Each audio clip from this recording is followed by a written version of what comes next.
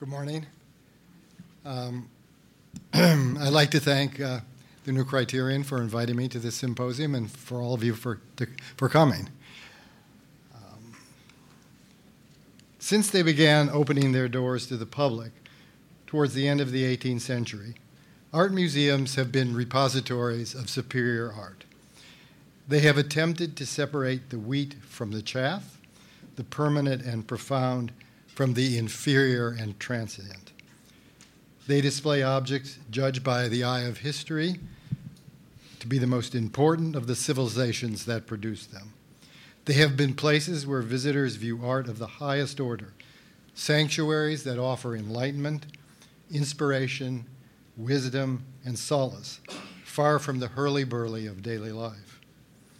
But beginning in the 60s, the idea of museums as sentinels of excellence, education, and expertise was challenged as antiquated, elitist, and just plain wrong. In the last several decades, this postmodern trend towards cultural relativism has accelerated alarmingly. There are, as we shall see, ongoing attempts to willfully abandon curatorial authority and quality in order to turn museums into something between a town hall and a community center. And amazingly, directors and curators themselves are leading these efforts. Museums have long encouraged curators outside their institution to plan or collaborate on exhibitions. But traditionally, these have been qualified people with the necessary training and experience to do so. But now, individuals without these credentials are being urged to share or to make important decisions that affect the very nature of these places. It's a little like asking someone who has never played the game to judge a tennis match. This is nowhere better seen than in the Indianapolis Museum of Art. Last year, the museum launched an online survey describing 6 possible exhibitions. It asked its respondents, quote, "Based on the description above, how likely would you be to visit the IMA, Indianapolis Museum of Art, to view this exhibition?" Among the 6 were the art of forgery, Japanese painting, the rise of robotics, hot cars, high fashion, cool stuff, and orchids. By conducting the survey, the museum invited anyone with an internet connection, whether museum members, visitors, or anyone who just wanted to offer an opinion, to weigh in on what sorts of exhibitions were worthy of support and production. Now, it's quite possible that some of the respondents had deep pockets of knowledge about art and museums, but it's more likely that the vote was less informed, really a popularity contest. The results of the survey have not been released, but I bet on hot cars, cool stuffs, or robotics over Japanese painting. In another attempt to evolve the community in some of its curatorial decisions, the museum established an Office of Art Grievance.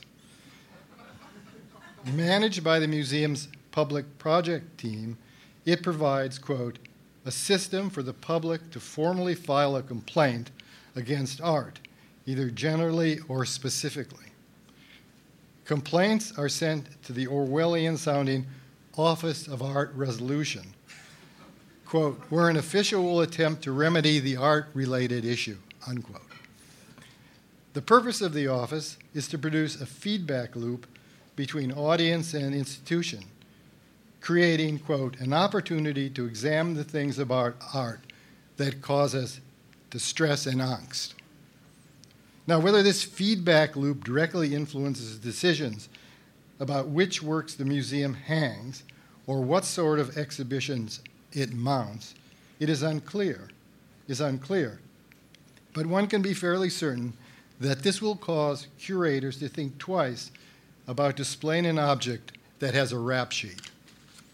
And will the museum begin to think about its galleries as safe spaces, devoid of microaggressions that might in some way cause angst to its visitors? It's really hard to believe that this is not a hoax. But the museum has a detailed website describing the activities of this office. Now, by subcontracting some of its traditional curatorial responsibilities to the public, the Indianapolis Museum of Art, which, by the way, now has an 18-hole miniature golf course, is following the lead of a number of other institutions. The golf course is free with the price of admission to the museum. So you can skip the galleries and play miniature golf. So, for example, in 2010, the Minneapolis Walker Art Center organized an exhibition called 50/50. Audience and experts curate the paper collection. The gallery displayed 183 images of works on paper on its website and presented it to the public, or what the Walker calls tellingly, the audience. Respondents were to vote definitively or maybe not, which I assume the Walker counted as a no, on which works were to be included in the exhibition. Around 250,000 people voted. The Walker's chief curator said that she, quote, was interested in enabling a public voice in this exhibition, unquote, and taking, quote, advantage of the natural impulse people have when encountering art to form an opinion. It's kind of earth-shaking. Exactly how informed these opinions could be from looking at 183 electronic images of objects that most of the voters have never seen is questionable. As Robert Hughes remarked aptly, the relation of a reproduction to an actual work of art is that of a shrunken head to a real one, unquote. Nonetheless, the Walker's website claims that, quote, this shared experience sparks a range of questions about the dynamics between audience and experts, or between curatorial practice and so-called mass taste. And that exercise, quote, touches on a broader contrast between the art of making aesthetic judgments in an online context and the experience of looking at and thinking about art up close without time constraints. This is the sort of thing, I think, that's aided and abetted by the museum's education department. But a grant recently awarded to the Walker by the St. Paul-based Bush Foundation encourages an even larger transformation of the traditional role of the museum. A Walker press release states that the grant will transform how the museum operates in, quote, a rapidly changing landscape in which the conventional roles of artist as sole creator, audience as passive receiver, and curator as institutional gatekeeper are being rewritten, unquote. Here, the role of the curator as institutional gatekeeper is being challenged, as well as that of the artist's conventional role as a single creator of art. And I very much doubt that many of the visitors to the Walker are simply passive receivers, and to call them such is a bit condescending. With funds provided by the Bush Foundation, the release continues, the museum will change, quote, the rules of engagement, unquote, with artists and the audience by inviting the latter to become active participants in the creation and interpretation of its programs. Seattle's Frye Foundation Collection is also changing the rules of engagement. Last year, it posted all of its 232 paintings on the social media sites Instagram, Pinterest, and Tumblr for what it said was a crowd-curated event. Viewers were told, quote, it's the thing where you, and there's a little heart symbol, like an image that painting goes in the exhibition. You do what you do, like what you like, unquote. The museum bragged that it was disrupting museum practice by turning, quote, the Frye over to you, unquote. The most liked paintings were to be displayed in the museum, along with the respondents' names, and in some cases, their comments. And in fact, the exhibition features the names and scores of survey takers on its gallery walls. An excellent example of the narcissistic selfie culture of social media. In 2015, the Santa Cruz Museum of Art and History went a step beyond the selfie. It solicited not votes or comments from an online audience, but actual objects to be included in an exhibition entitled Everybody's Ocean. Anyone who lived in Central or Northern California was invited to submit a piece. It was, the museum claimed, a chance for them to offer, quote, salty, seaworthy, sultry, swirling visual art about the sea, unquote. There was no explanation about what constituted seaworthy art. Painted surfboards? The museum has listed some suggestions for works that might qualify for acceptance. They included that drawing by a 2-year-old that has been hanging on your refrigerator for several months, or some video shot while surfing. The sole requirement was that the entry had to depict the author's personal relationship with the ocean, presumably the Pacific. Of course, there was no mention of quality because it was assumed that all objects submitted would be worthy of a museum exhibition, including, I would assume, a paint by numbers of the Pacific Ocean. 271 pieces were submitted for this New Age exhibition. Some of these, the museum said were curated. I suppose that's by the museum personnel, while others were crowdsourced, which must mean they were accepted simply because they were submitted. Everybody's Ocean was rightly met with criticism in the national and local press for its abandonment of the standards that museums traditionally uphold when they display works, either from their own collections or borrowed for special exhibition. One brave curator at the Santa Cruz Museum quit, saying that her duties included researching and selecting works for exhibitions which have aesthetic experience, but when the institution fails to uphold those responsibilities, quote, no one wins, unquote. Justin Hoover, a museum official, brushed off potential complaints from professional artists that their work would be displayed next to pieces by amateurs. He wondered, quote, why is it that we should define their works as better than the works in question, unquote. Even the possibility of one thing being better than another doesn't exist in the postmodern world of Mr. Hoover. The quaint notion that museums are deciders of quality, arbitrators of quality, is a thing of the oppressive past where curators dared to pass judgment on art. The Santa Cruz Museum is directed by Nina Simon, one of the apostles of the museum as community center. An engineer by training, she came to the Santa Cruz Museum from the Spy Museum in Washington, D.C., determined to shake things up. And indeed, she has succeeded in increasing attendance at the museum through exhibits like Everyone's Ocean. But at what price? And just recently, I ran across a statement from, I want to say the Tate, but Tate Exchange, the new gallery in the recent expansion. And what it says is, and I just, to show you, this isn't confined to small museums or the Minneapolis or Walker. What the Tate says is, Tate Exchange is about the exchange of ideas and artists working with the public. It's part of Tate's strategy for community engagement.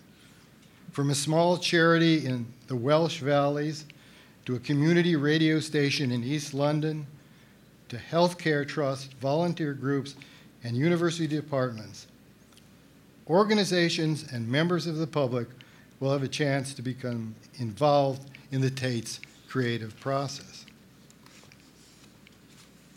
Museums of any sort that relinquish their curatorial function to their visitors are now in luck. They are about to receive the blessing and encouragement and support, millions of dollars of it, from the National Endowment for the Humanities. Leading this postmodern charge is William Bro Adams, the NEH chairman appointed by President Obama in 2015. In a recent interview with Museum Magazine, he laid out his vision. Quote, The museum as cloistered museums as cloistered places are breaking down into museums as community-embedded institutions, unquote. Museums, he added, quote, are much more public-facing entities, unquote, and their audiences are increasingly interactive and integrated into public life of the public life of their communities. Of course, this statement conveniently cites the important public roles that museums have played in Western culture, because it's not quite what Mr. Adams has in mind for their future. Karen Middleman, and if this symposium does nothing else, it will have put Karen Middleman on the map.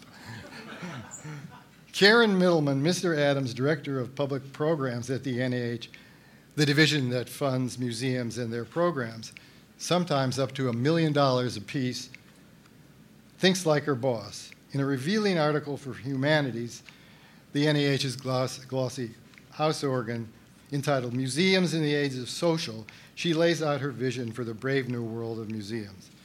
After serving the NIH's history of support for large-scale traveling exhibitions, she declares them more or less artifacts of the past.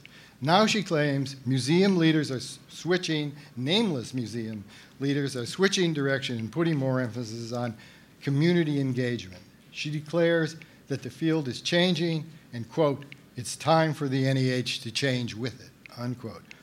In the recent past, we are told, museum visitors would see galleries full of objects chosen by a curator, who, as Middleman puts it, gave authoritative voice to what one saw. Nowadays, she explains, quote, this kind of static display seems almost antiquated, unquote. Here, of course, the implication is that the authoritative voice itself is passé, that the old-fashioned judgment about quality and worth is not necessarily a good thing, except, of course, when Middleman is exercising it to dole out grants. Today, she writes, the many institutions funded by the NIH increasingly serve as town halls, places where citizens can come together to talk and debate issues of significance in their communities. Some readers of Middleman's words may wonder why such conversations can't take place in real town halls, not pretend ones. The role of the museum, she says, is, quote, being reimagined from within and without amounting to an epic shift in expectations, unquote. Mr. Adams and Middleman want to bestow the NIH imprimatur and shower taxpayers' dollars on recent effort, like some of those we have seen above, to turn museums from sanctuaries of art into community centers. It is likely they will have some success, as I observed from my stint at the NIH, when money, sometimes a considerable amount of it, is offered, many institutions tend to align their thinking with NIH grant guidelines. But the NIH shouldn't be leading from behind by backing trendy efforts that undermine the time-tested traditional role of museums to carefully curate, research, display, and make critical judgments about the quality and importance of art. It must uphold standards instead of debasing them by encouraging the dumbing down of museums that willfully outsource their most basic duties and responsibilities in order to degrade them. Let community organize if they must, but just not in museums. Thank you.